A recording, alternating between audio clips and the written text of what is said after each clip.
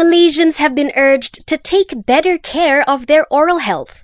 The Malaysian Dental Association says brushing your teeth alone is not good enough. Its president, Dr. Lim Chew Woi, told us that you should also undergo regular checkups. You brush your teeth every day, twice a day, but sometimes you left up certain area. Sometimes your skill is not good enough.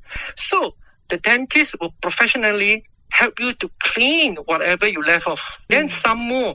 You see, because let's say, you have some disease, we can detect it early.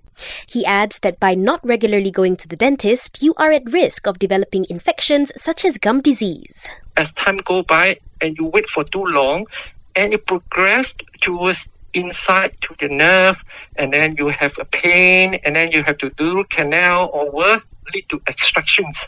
Dr. Lim noted that some may overlook the importance of maintaining good oral health, but he stressed that it is important as it can affect the way you eat and how you are with others. You definitely lose your confidence. All these unpleasant experiences may lead us to lose our self-confidence and low self-esteem, affecting our quality of life and overall well-being.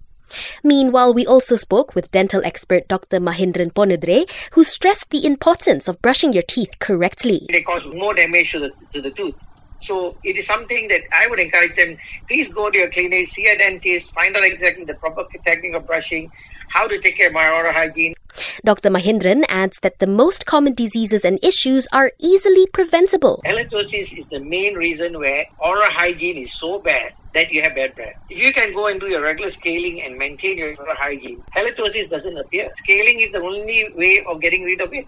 As such, he hopes Malaysians will do more to ensure their oral health. I would encourage people, especially parents, take their children when they're young, get them used to the clinic so that they basically are fearless. As time goes by, they are able to go back again.